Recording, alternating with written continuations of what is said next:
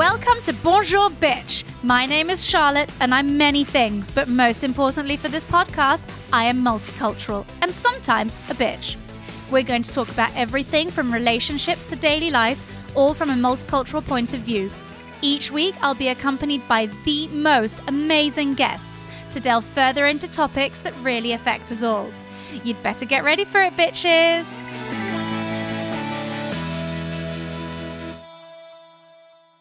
Hi everybody, welcome to today's episode of Bonjour Bitch. Today we have the incredibly talented Natalie Gale, with whom we'll be discussing defining origins. And Natalie is a presenter, writer, actress, model, DJ, and politician to be? Extraordinaire. What do you not do? I mean, it's just the creative life, isn't it? You need multiple streams of income and it just stimulates the mind. Nice way to put it. Yeah. So Natalie, let's get started. Whereabouts did you grow up and where is your family originally from? Nicely put. So I am from West London, born and bred, and I've lived there all my life, apart from university and when I was travelling. My mum is from East London. She's a proper East Londoner, and her family are all Irish, and my dad is Jamaican. Amazing. Mm-hmm. Whereabouts in Jamaica, do you know? Yeah, he was from Kingston. He moved to England when he was like 14, I think. So yeah, he's not very Jamaican, is what I say. But yeah, his roots are Jamaica. And have you ever been to Jamaica? I have a couple of times actually. I went when I was really small to see family, etc. And then I went again a few years ago, but didn't see family or anything. Just went to experience it again, and I loved it. I definitely want to go back. It's amazing. Yeah, it's really cool. Yeah. The food is good. Yeah, food and the people. Yeah, it was just amazing. And so have your origins, obviously they're very varied, have they influenced you professionally? I would say no, actually. I would say more so just being a Londoner. I'd say that's what's impacted my career and my choices the most, I would say. Growing up in London and having access to all the creative opportunities that you have in London, which you may not have in other places, definitely was a driving force behind me quitting my proper job. What was the proper job? I was in banking. I was a bank manager. Oh, Yes. very proper job. Yeah, very proper, as they say, but horrendous. Yeah. So, I would just say being from London, it was the main impact, really. And how do you think that your origins have impacted you as a person? Well, I would say, being mixed race, growing up in London, you definitely find yourself discussing quite a lot who you are, your identity, what you relate to, whether it's, do you see yourself, I get this personally, do you see yourself more as black? Do you see yourself more as white? I think it's something that people definitely always think has a straightforward answer. Yeah. But it doesn't really. I mean, for me personally, it doesn't. I grew up more white, if that's the way to put it, just simply because I have pretty much no contact with most of my dad's side of the family. The majority of them live in Jamaica, and I don't know them, basically. And then when my parents broke up when I was a teenager, and after a couple of years, I ended up living with my mum. Since then, really, that's been my closest sort of relationship and family. So, yeah, for me, I think it's always been an interesting one, and meeting different people and what they say about it can be quite a conversation. And when you explain to people that, so you're half Irish, half Jamaican of origin, but you feel British, and that's what you predominantly feel. Yeah. Do people still have that tendency they want you to pick? Yeah, but do you feel more Irish or more Jamaican? Do you know what? I think people, in the UK in particular, people will generally categorise mixed race people, so that are half and half like myself, as black. That just seems to be the general consensus, even in the industry I'm in now. As an actor or modelling, I get cast as a black woman. There is no mixed race. There's no in the middle. There's no, essentially my identity of who I am for a tick box exercise is normally dismissed because, you know, you're one or the other. What do you feel you are? I feel like I'm mixed race. That's what I feel. That's what I am. That's what I identify as, because for me, you know, I don't take offense. I have no issue with people calling me black.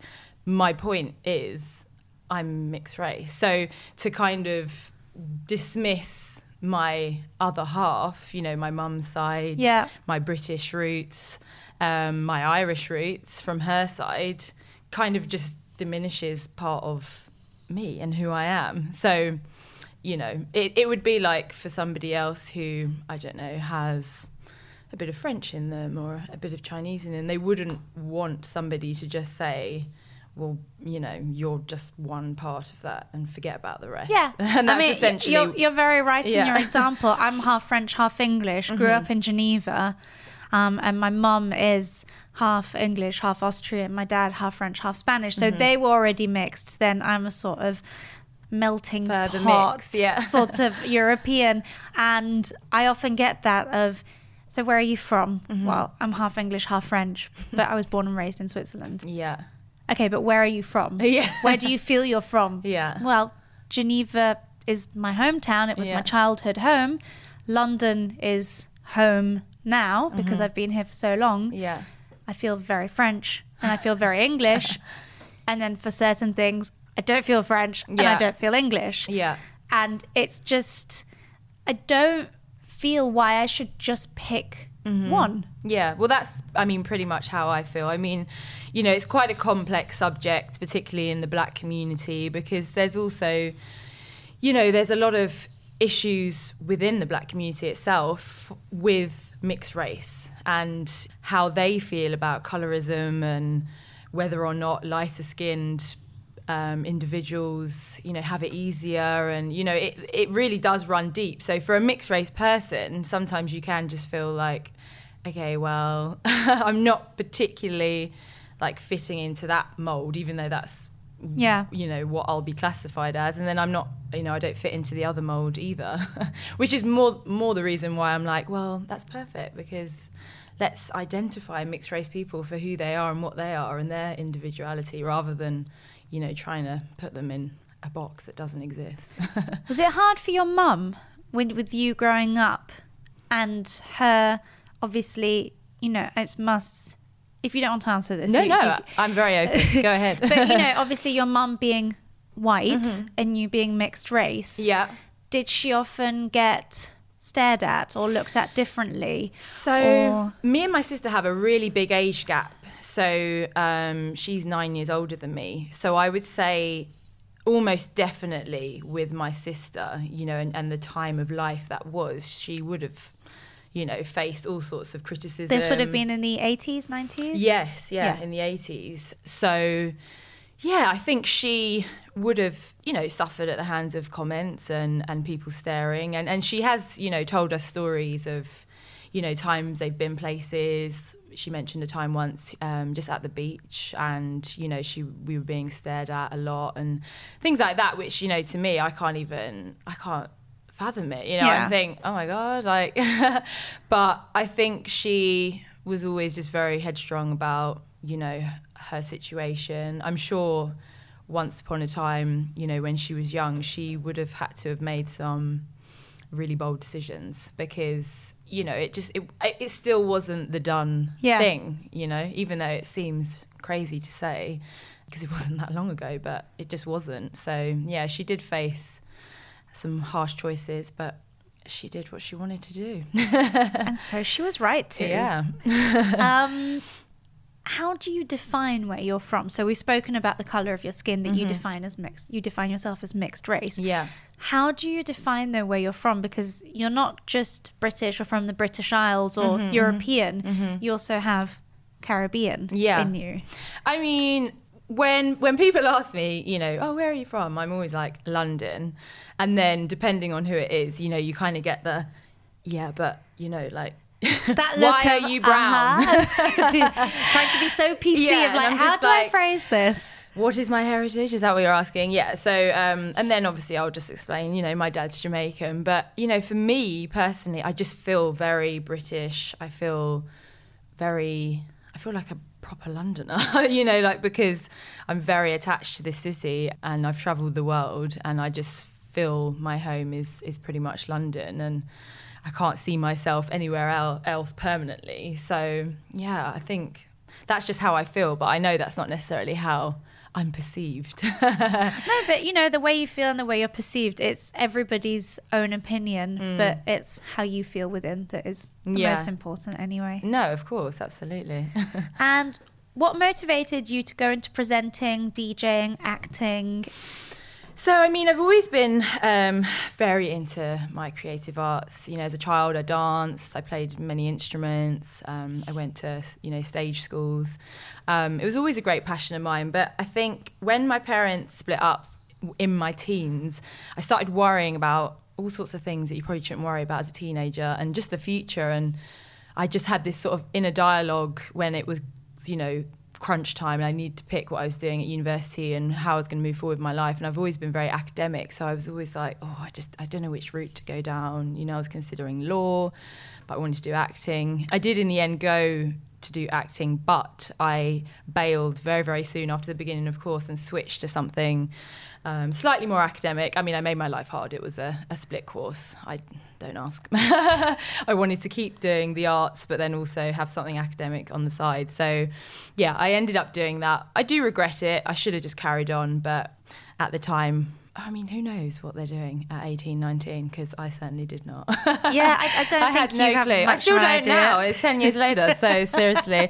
But yeah, as I say, I went into banking, chased the pound note, etc. Did all the things that I was worrying about, bought a house, all of this. And then I suddenly realised after 3 years, I was like, oh my God, this is horrendous. Can I do this for the rest of my life? I kept having like out-of-body experiences and these meetings with all these shirt and tie old men basically in the banking world. And I was like, why are you here? So yeah, I just quit. I just handed my notice in and I didn't have anything to go to, but I just knew this isn't happening. I'm going to follow creative paths. And yeah, I just didn't really look back really. These are all the things I wanted to do. I love music. DJing was a good source of income. I dabbled in modelling in the past, so it was just a natural progression really to get back into that for money really, and to be able to afford to live a life and pursue things like presenting, acting, which of course are a lot harder to, manifest. Yeah. So, yeah.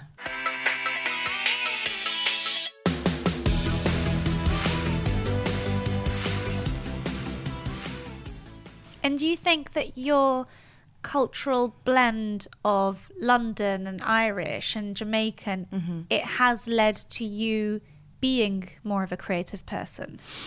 I would probably say so, yes. I think so. I've got a very dynamic family on both sides for who I know. My dad was very into his music. He produced music, played guitar, bass guitar and things like that. And always, both my parents were always sort of pushing us me and my sister, to get into just like different mediums. So we always experimented with a lot of stuff when we were younger, sort of, as I say, instruments, dance, etc. It just allowed us to fulfill our sort of creative outlets. And it definitely had an impact, just having parents that just seemed quite positive about whatever you were doing, really. Yeah, it definitely did have an impact, I'd say. Tell me a little bit more about your career path. Did you ever find that being a mixed race woman helped or hindered you along the way? Definitely. As I say, before university, when I was doing a bit of modelling, it was still a really tough time for any woman of colour, really, within the modelling industry. It was like, name a black model or name a mixed race model. It was like, Naomi Campbell. Nobody could come up with anything else. I did a few bits then, but I definitely saw a huge change post-uni, working in the bank, of just the change that 10 years had just on society. You can't turn on a TV now without seeing all sorts of shapes and sizes and colours on the TV.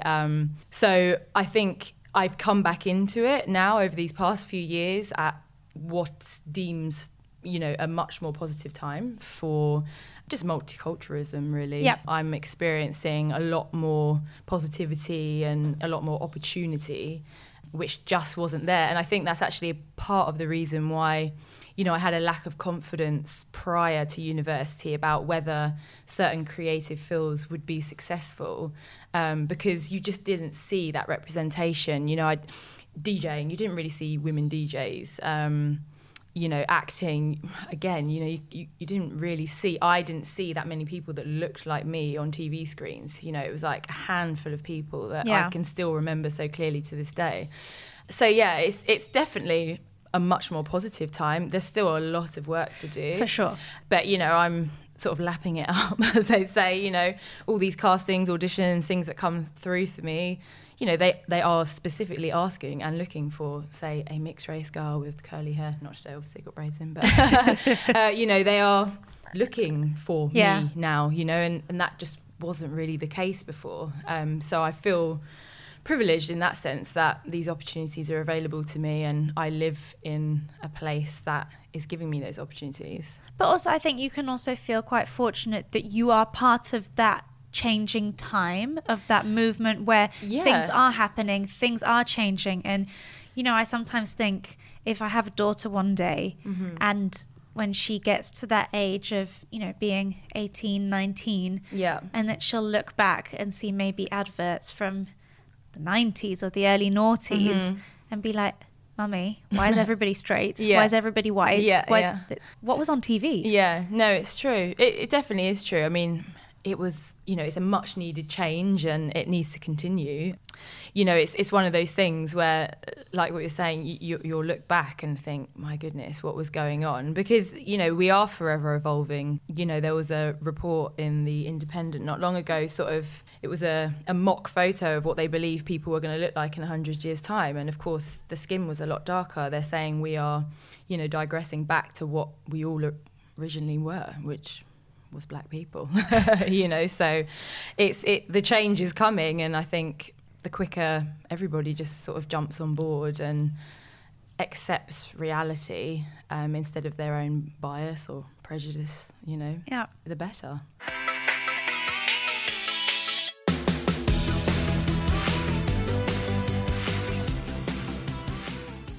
Tell me more about What's Up TV and how they aim to include and reach youth culture.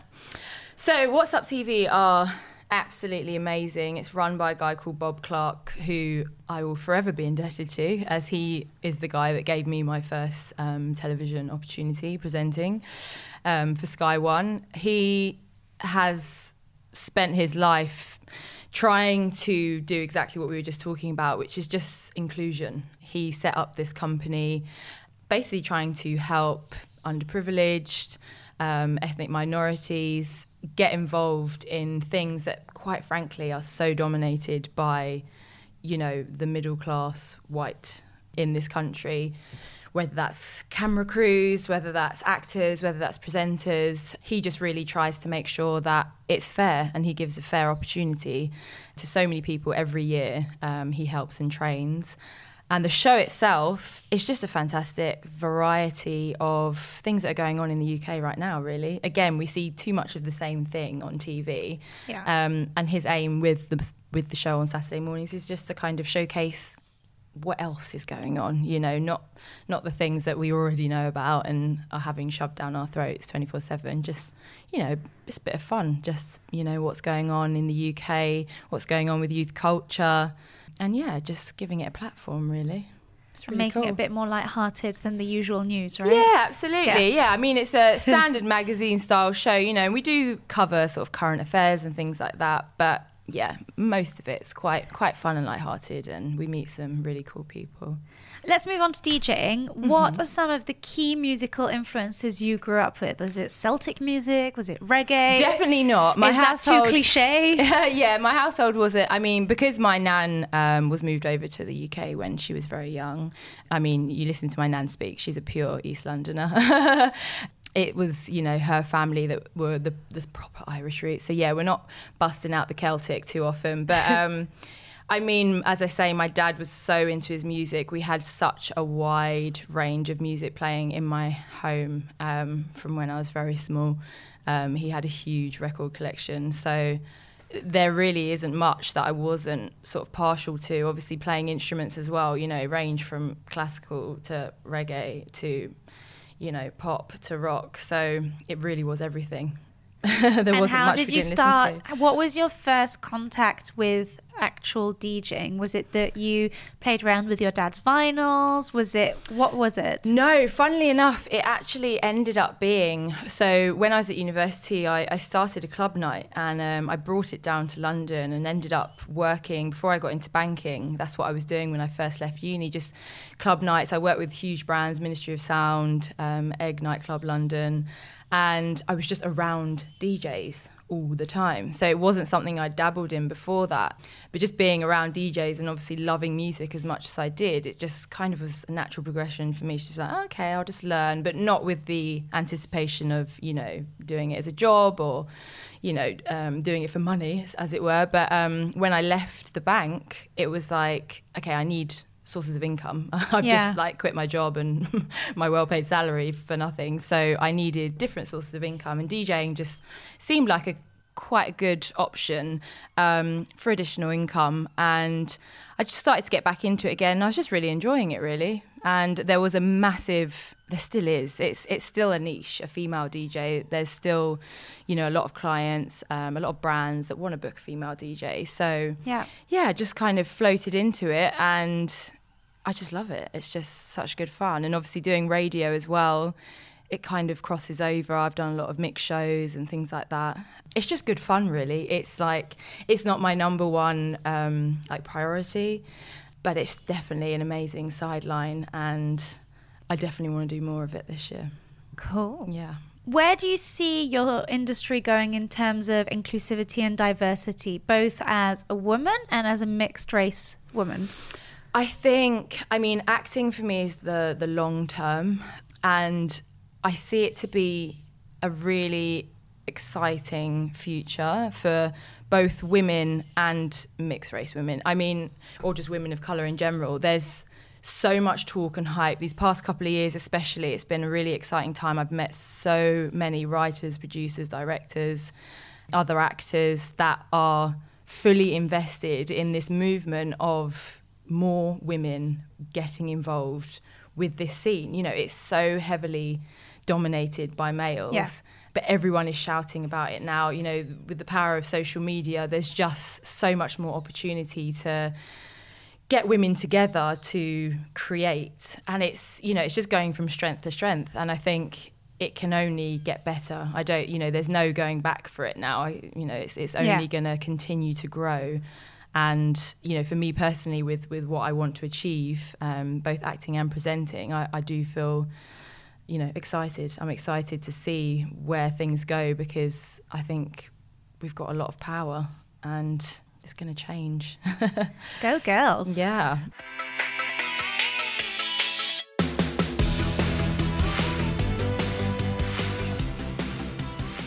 It's time for the Bitch Fire round.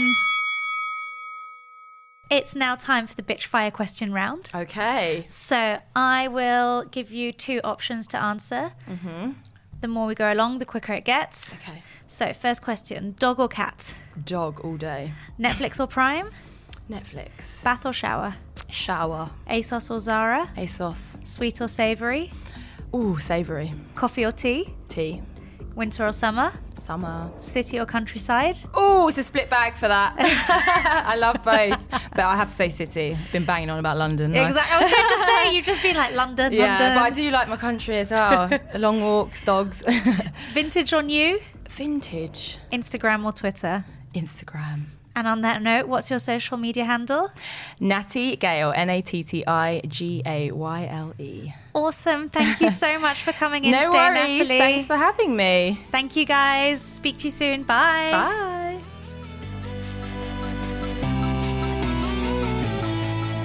Remember to tune in next Monday for a brand new episode, and please rate and subscribe wherever you listen to your podcast. It really does help us out. We'll see you then. Au revoir, bitches.